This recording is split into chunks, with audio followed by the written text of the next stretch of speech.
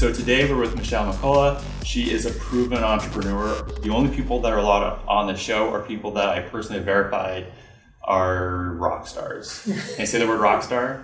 They've got proven revenues, they've got proven traction. I personally have been referred to them by a friend that I trust. So that way their next or new business idea that they share with you is something that you can feel confident in venturing out on your own. Because I personally find that a lot of people want to do a startup, they just don't have the perfect idea in their head.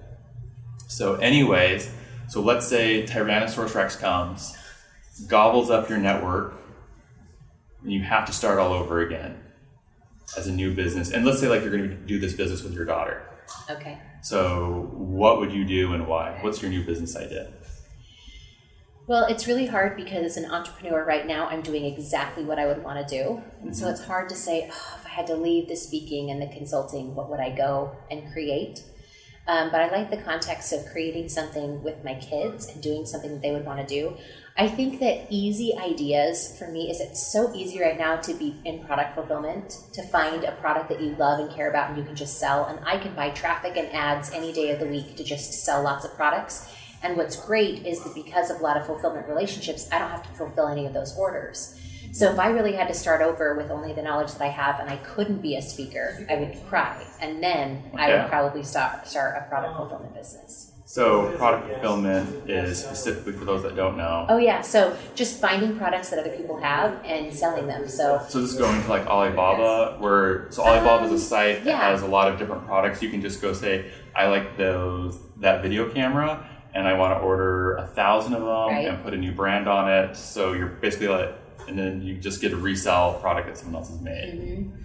And if it were a business with my daughter, we would probably do like a jewelry or something. Okay. Like she would love that. I think that's great. If it were with my son, he would want me to do something in like gaming, like Pokemon or something. But let's say you pick your daughter and you have to like pick an idea like right now. So you'd be doing jewelry? Probably jewelry. Where would you pick up product fulfillment from? So you would have to like create it.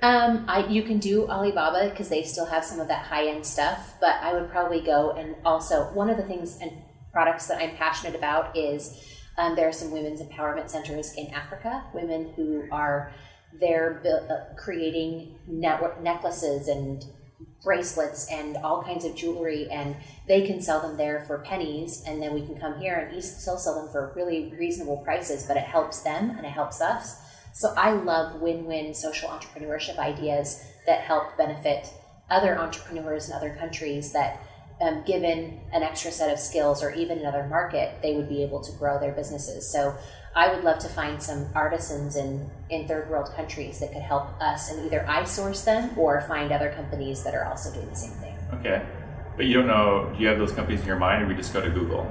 I do have a couple of companies in my mind, but you could probably Google that as well. What are the companies in your mind? Because the idea is to give the viewer as much information to start tomorrow. So there is a company called Global Ideal Life Vision. My friend Ann Webb started that company, and she has another business, but this is the humanitarian arm. And so she does microloans for entrepreneurs in Africa and various countries. And so she has artisans all over that I can buy from, and then they ship me stuff and then I can sell it. There's also a company called Musana International, who I love, and she is great. Melissa Sevi is smart, and now she does her own private stuff, so she may not want me to sell her products, but I'd probably talk to her and see what she could do and get for me. Or a good old-fashioned Google search, or maybe my daughter and I will just take a trip and we'll go build our own empowerment centers and work with artisans to create a brand new line. Okay. What about your brand? Because a brand's pretty important. What would you call it? Brands are on the spot. No, see, I need a flip chart and a brainstorming. But maybe I would call it M&M's Jewelries because my daughter's name starts with M and my name starts with M. Okay. And then it would be like a family co-branded thing. That's a working title, okay? If we come up with something else. And you'd get a domain? I'd definitely buy a domain. From like GoDaddy, Namecheap? Sure. I do GoDaddy and I also do Rick's Cheap Domains. Okay. Both are good options. How would you build a website? Okay, so you can build super easy websites through GoDaddy right now that are totally template driven. I also have a contact that I love named Sarah Kimmel. She's going to hate that I'm telling this on the World Wide Web, and I shouldn't tell you her name, because then I won't get to use her for all the stuff and projects that I have. But she's also great at WordPress installation, and so for a couple $100, I can get a new website up and going, and probably would have to spend a couple $100 more to make sure that the shopping cart and e-commerce works. But I could get up and going with less than $500. Why would you do that over a Shopify site? Oh, Shopify is probably fine. I probably would do that too now. I guess some of my old stuff is creeping in because I'm thinking I also need a blog and I need some stuff, and you can do some blogging on Shopify, but Shopify is definitely an option. I'd probably look at both. How would you sell your first $1,000 worth of product?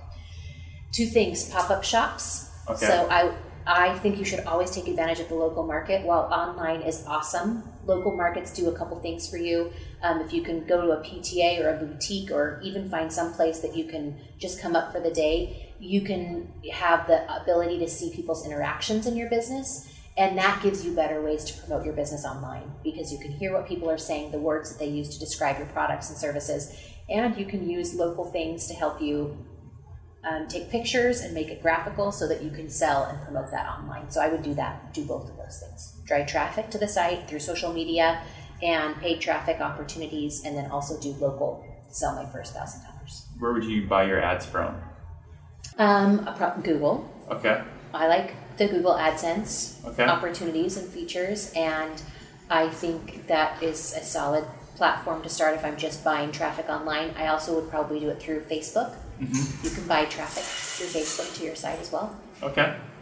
So you go to traffic, you go to the local pop-up shops. How long do you think it would take to sell $1,000 worth of jewelry? A month. A month? Yeah. And then you would net 200, 500, do you think, after all that? I think it's 50% in those, so I probably make $500. Buy more product, sell more.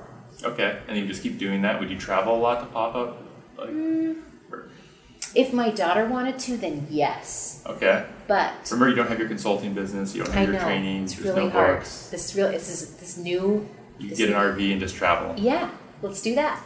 Grab Take the my whole kids. family. Yeah, my son can sell some things, different pop-up shops. That would be actually kind of fun. Maybe we just tour around for 100 days. Okay, there you go. Yeah. I like it. What other tips do you think people need to start a jewelry business? Let's see.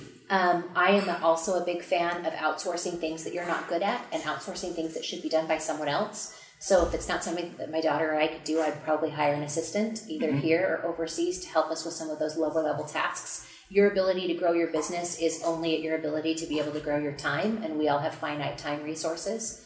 So that would be one of my very first investments, even if it were only $20 a week for 2 or 3 hours just to help, and then scale that as I grow. And let's see, what else would I need? Website we talked about. Traffic we talked about. Products we talked about. Support. Yeah.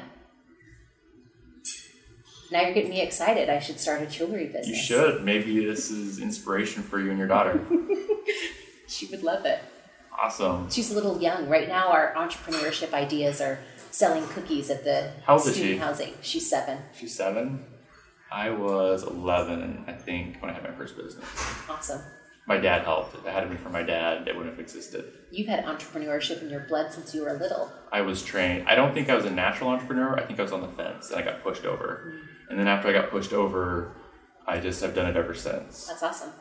So yeah, well, thank you for sharing your idea. Again, this is Ms. Cheryl McCullough. She just wrote a book. We'll include the link below so you can follow her on social media or read more about it. Her business blueprint book. And it's technically number 4, but Tony Robbins took the first 3 spots. And technically it's number 2 for the business books. Yep. And that's awesome. Like, that's phenomenal. Yeah, it's in success practices. So Make It Happen Blueprint would be great for anyone starting a business to help them figure out what kinds of goals they need to set and how to put them into action. All right. Well, thank you so much for your time. It's been great hanging out with you in San Diego. Thanks. All right. Catch you later. See ya.